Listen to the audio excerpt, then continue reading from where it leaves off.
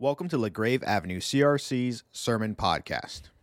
We don't use the word forbearance much anymore, but it is considered a cartilage virtue, a virtue that takes the impact and gives space for relationships.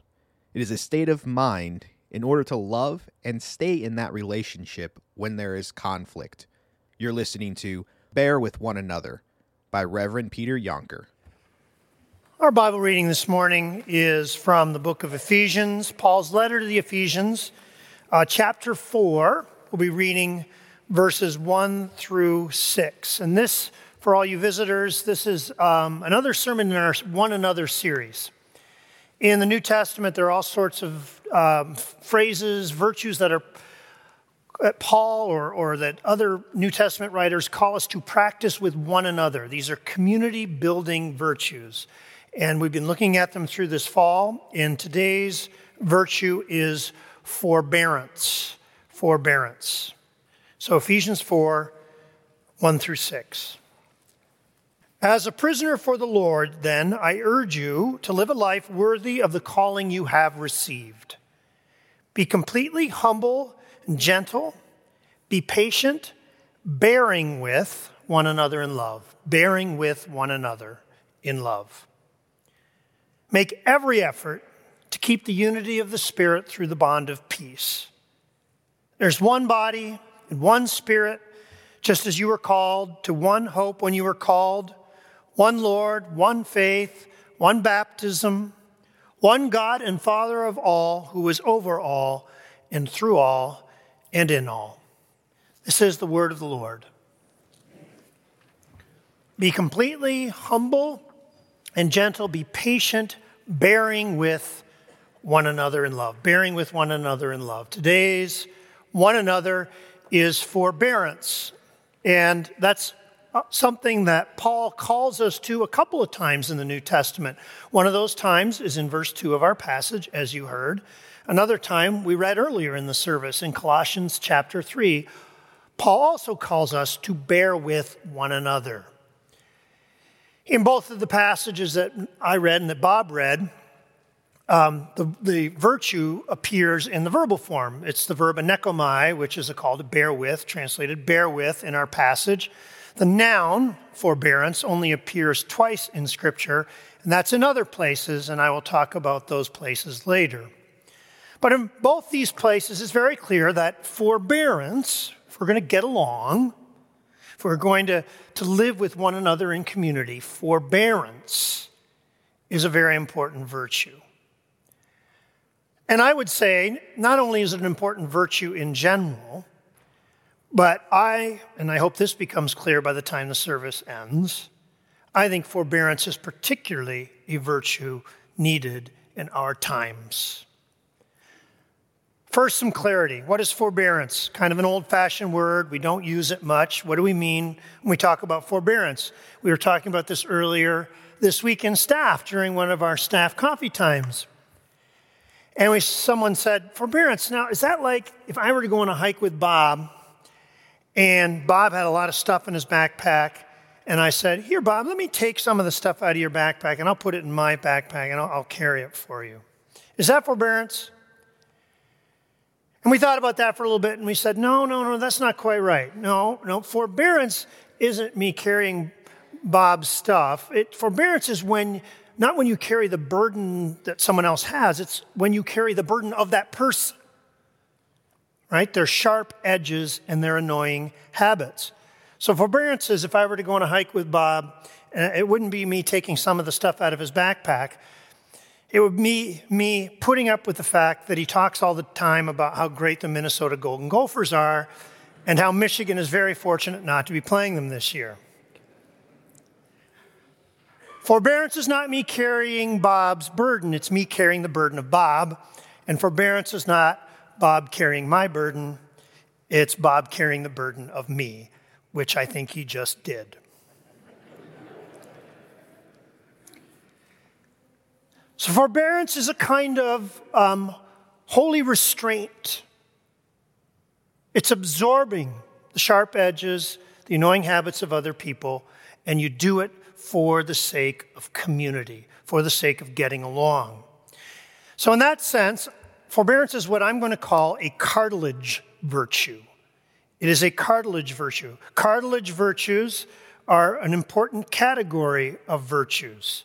What do I mean by cartilage virtues? Well, cartilage, as you know, is a rubbery sort of tissue that is all through the human body.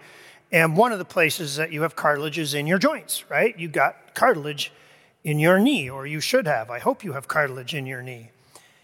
And cartilage, what it does is it absorbs the friction and it absorbs the impact between joints. So in your knee, your cartilage helps the knee to function and take pressure without hurting. If you didn't have any cartilage in your knee and you were to try to run, it would be excruciatingly painful. The bones would crash against each other. They might even splinter.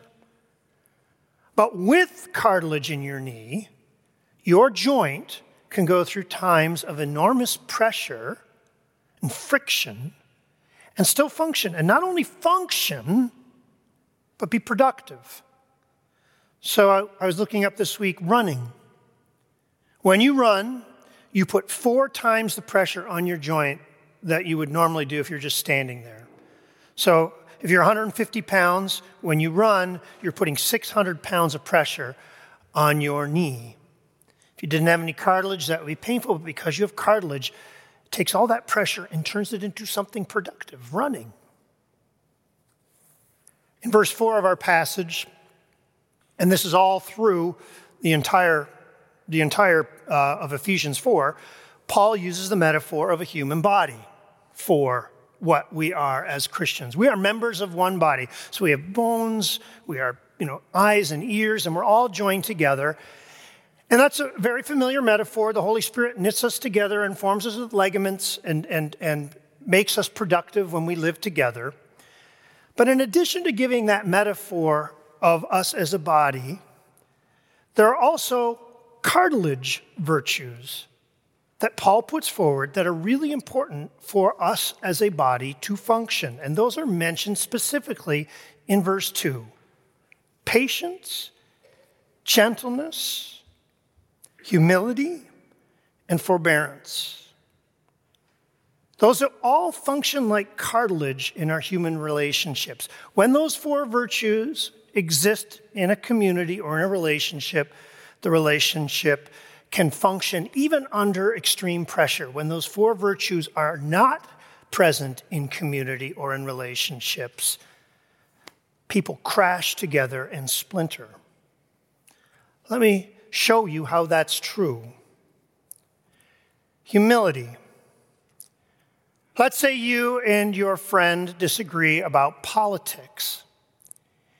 If your political opinions are hard and proud, if they are so firm that they become rigid, you can't have a political discussion with that person who disagrees with you because you will crash into each other.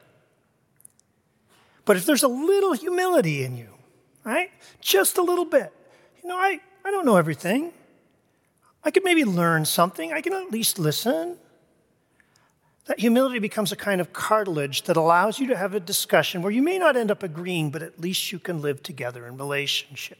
Cartilage virtue. Patience. In a marriage, the wife is a person who wants to be 10 minutes early for everything. If she's not 10 minutes early, they're late. The husband is one of those people who always wants to do 2 or 3 things before he leaves the house, and he's chronically late for everything. If they are rigid about those schedules, if they are insistent about their time schedules and their way of doing things, every single outing will be a fight. But with just a little patience, a willingness to bend to the other person's sense of time, you get a little cartilage in there. It absorbs the shock and the friction. Gentleness. A parent, a mom, wants to make sure that her daughter grows up and thrives. Wants her to stay out of trouble. Wants her to walk the straight and narrow. Wants her to succeed. And so she intervenes constantly and forcefully in her daughter's life with the best intentions. But she does it so strongly, it's experienced as control. And at some point, as the daughter gets older, the relationship blows up. With just a little bit of gentleness, a little cartilage in that relationship, in the way that power was exercised, things might have been different. When we are gentle, we still exert our power, we still offer our opinion, we still steer, but we do it and we give a little space so the other person can have their personhood and their individuality. Gentleness is cartilage in the joint. And finally, forbearance.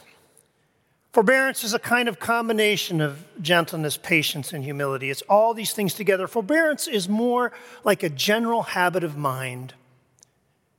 It's a habit of mind where I look at you and say, I love you. We're brothers and sisters, and I will walk beside you, even though I know that we will annoy each other sometimes. I'm willing to absorb this annoyance for the sake of us staying together. And that shows up in 100 different ways every day. Forbearance tells more than one story. When the other person does something to annoy, it does not immediately assume the worst intentions. It works hard to think of other stories with more innocent intentions. Forbearance tells more than one story. Forbearance writes the angry email, but waits 24 hours before pressing send, in case there is a change of heart or a change of mind. Forbearance takes the phone call of the depressed friend, even though you know the phone call will be long and absolutely exhausting. Forbearance doesn't judge that adult by that tweet they sent when they were 15 years old. Forbearance listens intently and with a smile to Grandpa's story as if you were hearing it for the first time, even though it is at least the 5th time he's told it. Forbearance doesn't roll its eyes. It's sacrifice, but the other person ought not to know that you are forbearing with them. Forbearance isn't you playing the martyr and say, oh my, look at me forbearing with you yet again. Forbear with one another in love, says Paul, right? It's in the passage. Forbear in love. When you forbear, the other person should get a sense of that love and your desire for their flourishing.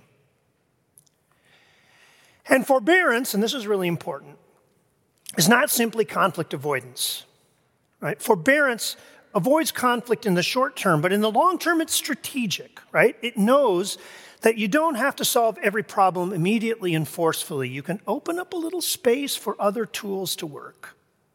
Tools like kindness and mercy and grace.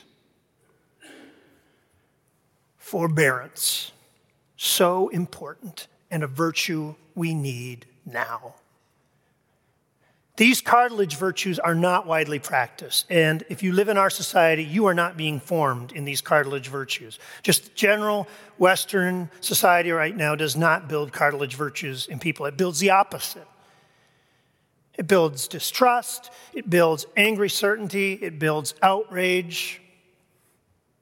Call it what you want, call it cancel culture, call-out culture, zero tolerance. Our society is sorely missing these cartilage virtues.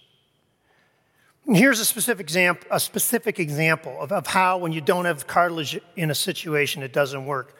Not so long ago, and I think this is about 20 years ago, maybe 30, schools had a push to change the way they did discipline, and a lot of schools enacted what they called zero tolerance, right? Zero tolerance policies. We're going to get tough. And this was very well intentioned, right? They wanted to protect children and they wanted to show moral direction. And so you had policies like, if a kid brings a weapon to school, that kid is automatically expelled. They are out, no questions answered, no questions asked. Zero tolerance, which sounds, principled. But in practice, and if you talk to administrators, they'll tell you it didn't work because there was no flexibility. And so you'd have a situation, and this is a real situation, like what happened to Zach. Zach was a student, a young adult, 15 years old, who was almost the primary caregiver for his much younger first-grade brother. And the reason he was the primary caregiver was because his father was an angry drunk. And one day, his dad came home drunk, picked up the family handgun and started waving it around and started to threaten to shoot both Zach and his brother. And when Dad passed out on the couch, Zach took the gun, put it in his backpack, and went to school the next day with the gun, gave it to his principal so that he and his brother would be safe. But under zero-tolerance policies, Zach was out. You need flexibility in the joints, cartilage, forbearance. I did youth ministry for a lot of years when I was actually young.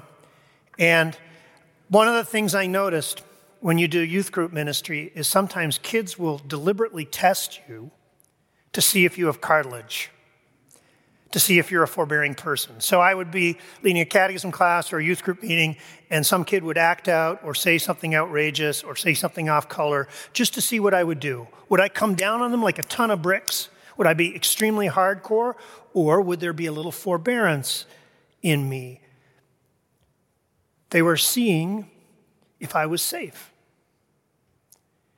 Will this be the kind of person, if I have something going on in my life, something hard, maybe something that has an edge of guilt or shame to it, will this be the kind of person to whom I can go and tell them my stuff and they will listen? All relationships need these cartilage virtues. Without forbearance, marriages don't work, churches don't work, families don't work, businesses don't work. Forbearance. Without forbearance, we would have no hope. And I mean that in the strongest sense. Forbearance saves us. I said earlier that there are two places where Paul calls us to forbearance in verbal form, but the noun form only appears twice in Scripture. Both times when the noun appears, it doesn't apply to you and me, it applies to God. God's forbearance with us. One of those places, Bob read a little earlier in the assurance of forgiveness, Romans 3:25. In his forbearance, God left all our prior sins unpunished. When God experiences our sins, when God sees our sins, he doesn't cancel us. He doesn't practice a zero tolerance policy. He forbears with us. In fact, he forbears so much with us that he sent us his Son. And when Jesus came to this earth, he practiced forbearance with us. He dealt with his bickering disciples, religious leaders who didn't respect him. He came to his own, and his own did not receive him. And what does he do? He does not call down fire from heaven or lash out. He opens his arms on the cross and dies for us. The weight of human sin and human hatred and human anger is such that if that was left to press down upon us, we would all be crushed. But Jesus stands between us and our sins and bears the weight of those things, takes them into himself. He opens up space. And in that space, he puts his Holy Spirit and starts to make us new. That's why Christian forbearance is different. I'm not saying unbelievers can't forbear. Non-believers, they do it all the time. They can be patient. They can be gentle. They can be humble. But Christian forbearance is different because it drinks from a deeper well. And specifically, we can forbear to a different degree because we know we don't have to fix all of the things. You don't have to fix all of the things. You don't have to fix this world. You don't have to fix the person sitting next to you. You know that Jesus will take care of these things. So you don't have to act forcefully and immediately all the time when you come upon difficult things.